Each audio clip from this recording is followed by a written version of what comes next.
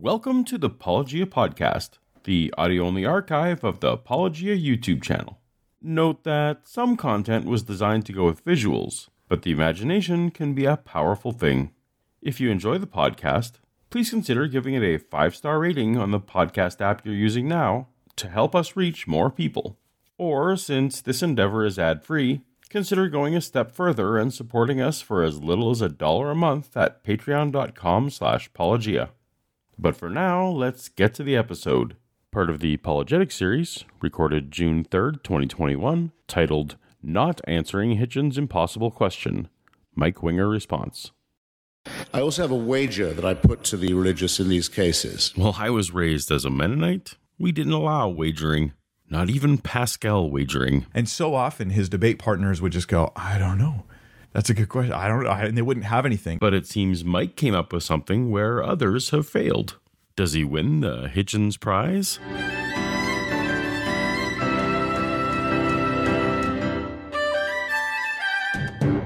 Welcome to Apologia, where a former Christian takes a look at the claims of Christians.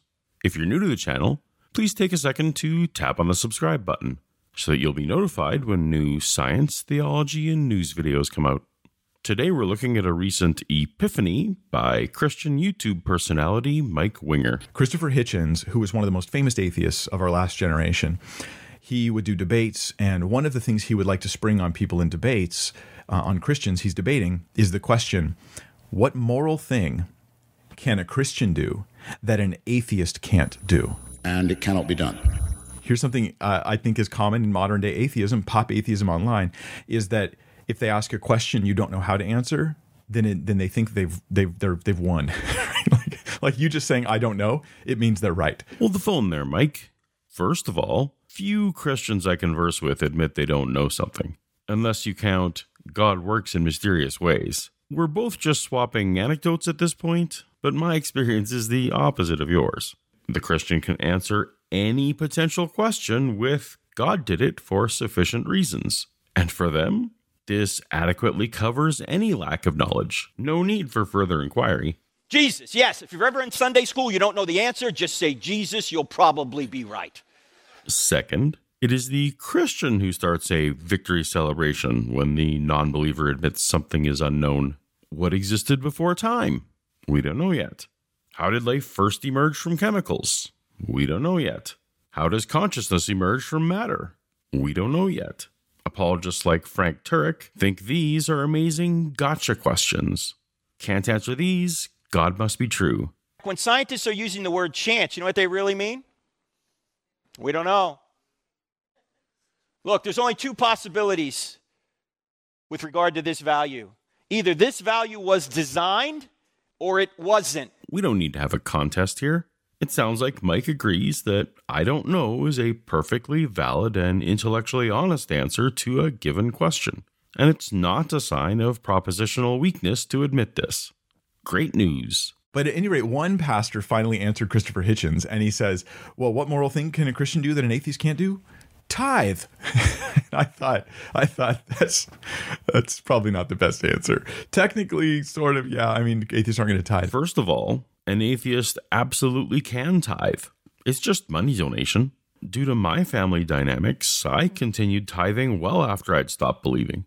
Second, and more importantly, what exactly is moral about tithing? We'll come back to this thought. I really wish that Mike elaborated on why he thinks tithing isn't the best answer. It could be very revealing, I think. I just hit pause on the debate, and I sat and I went, how would I answer that? What would be a moral thing a Christian could do that an atheist can't do? And then it hit me. The most important moral thing that anybody can do. Loving God. Loving God is the most moral thing anyone can do? Like it doesn't occur to the atheist, or even many Christians that were debating Christopher Hitchens. Probably because an atheist doesn't think that God exists. It probably doesn't occur to Mike to use the Force. A lot of people must have had a similar reaction because Mike pinned a comment to the top of his video to address it. What's odd to me is the lack of self-awareness in some who think my answer is obviously ridiculous. If you assume atheism is true, then it isn't moral to love God. But this assumes atheism is true, which drains the question of all of its power. If the power of the question is based on assuming atheism is true, then how is it going to give support for atheism? It's not. Au contraire, Mike. The challenge put forth by Hitchens is to have someone demonstrate that a given religious practice would broadly be considered moral and not just a ritual. And for this test, we absolutely start assuming the Christian worldview. Christians posit that there exists a single, objective, ultimate moral standard that is grounded in the nature of God. And passages like Romans 2:15 indicate that these moral laws are written on the hearts of all humans. The way that people can know this moral standard is through their conscience or their intuition. And passages like Romans 1:18 tell us that individual humans can suppress this intuition for a while, but that deep down they still really know. Unfortunately, for this perspective, the only thing that a person can really be sure of is the content of their own thoughts. We can't necessarily know if our thoughts reflect reality, but we know their content.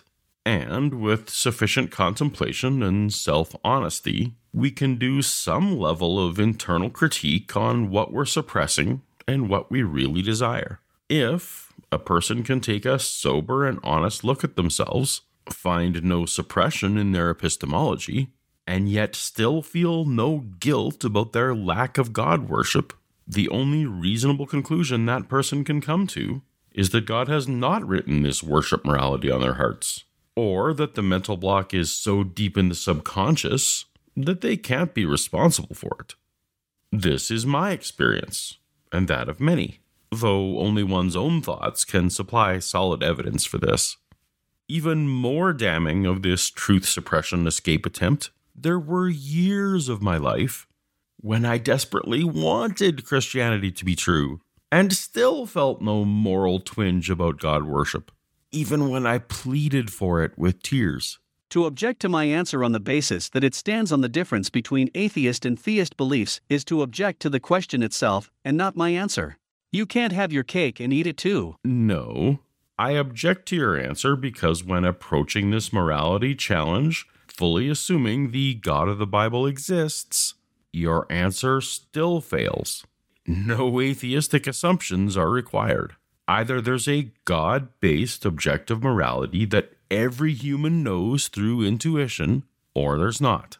You can't have your cake and eat it too.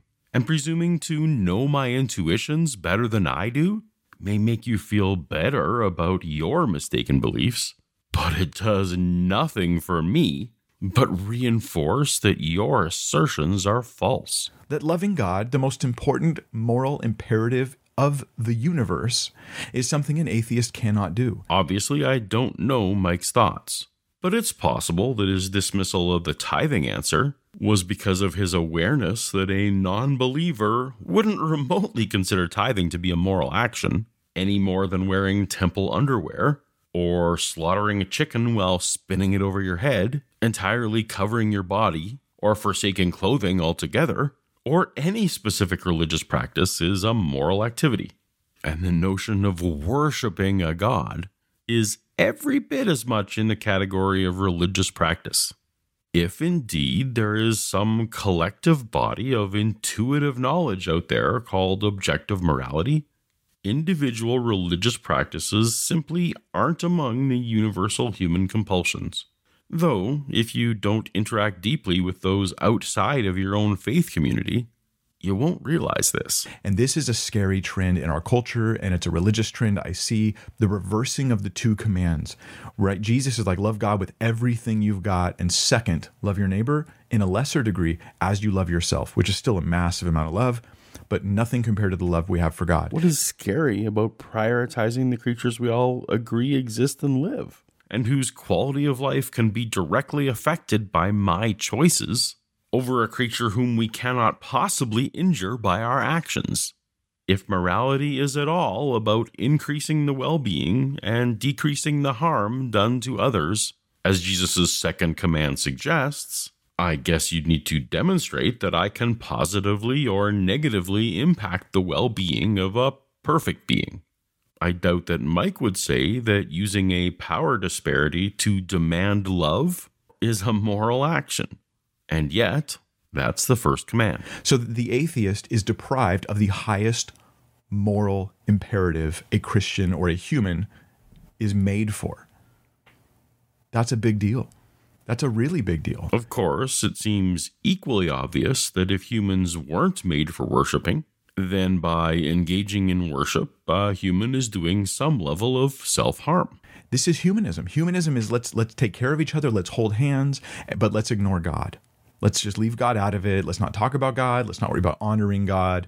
We'll just take care of ourselves. Taking care of humans and how we treat humans is what comes to mind for most people when they think about morality. But yes, you are correct that the morality of humanism, in broad terms, is about maximizing the well-being and minimizing the suffering of humans. But that's just rebuilding the Tower of Babel, right? Gathering together to do our own thing, independent of God. But here's the thing, Mike. You're admitting we don't actually need God to be involved to love our neighbor as ourselves. That's just empathy. And that sentiment was written down many times, eons before Jesus came on the scene, and stretches back to the first creature who realized that if they don't want to get hit, that it's best not to hit. In fact, the creatures who best empathized would have made the most cohesive group, giving them a survival advantage, which is probably how our consciences developed in the first place.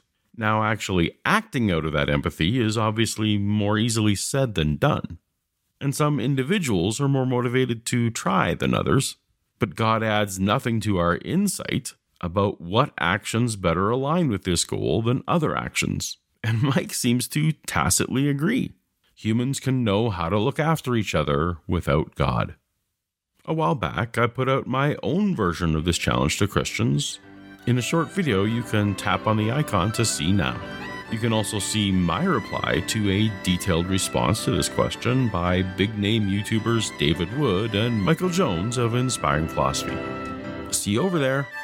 Later.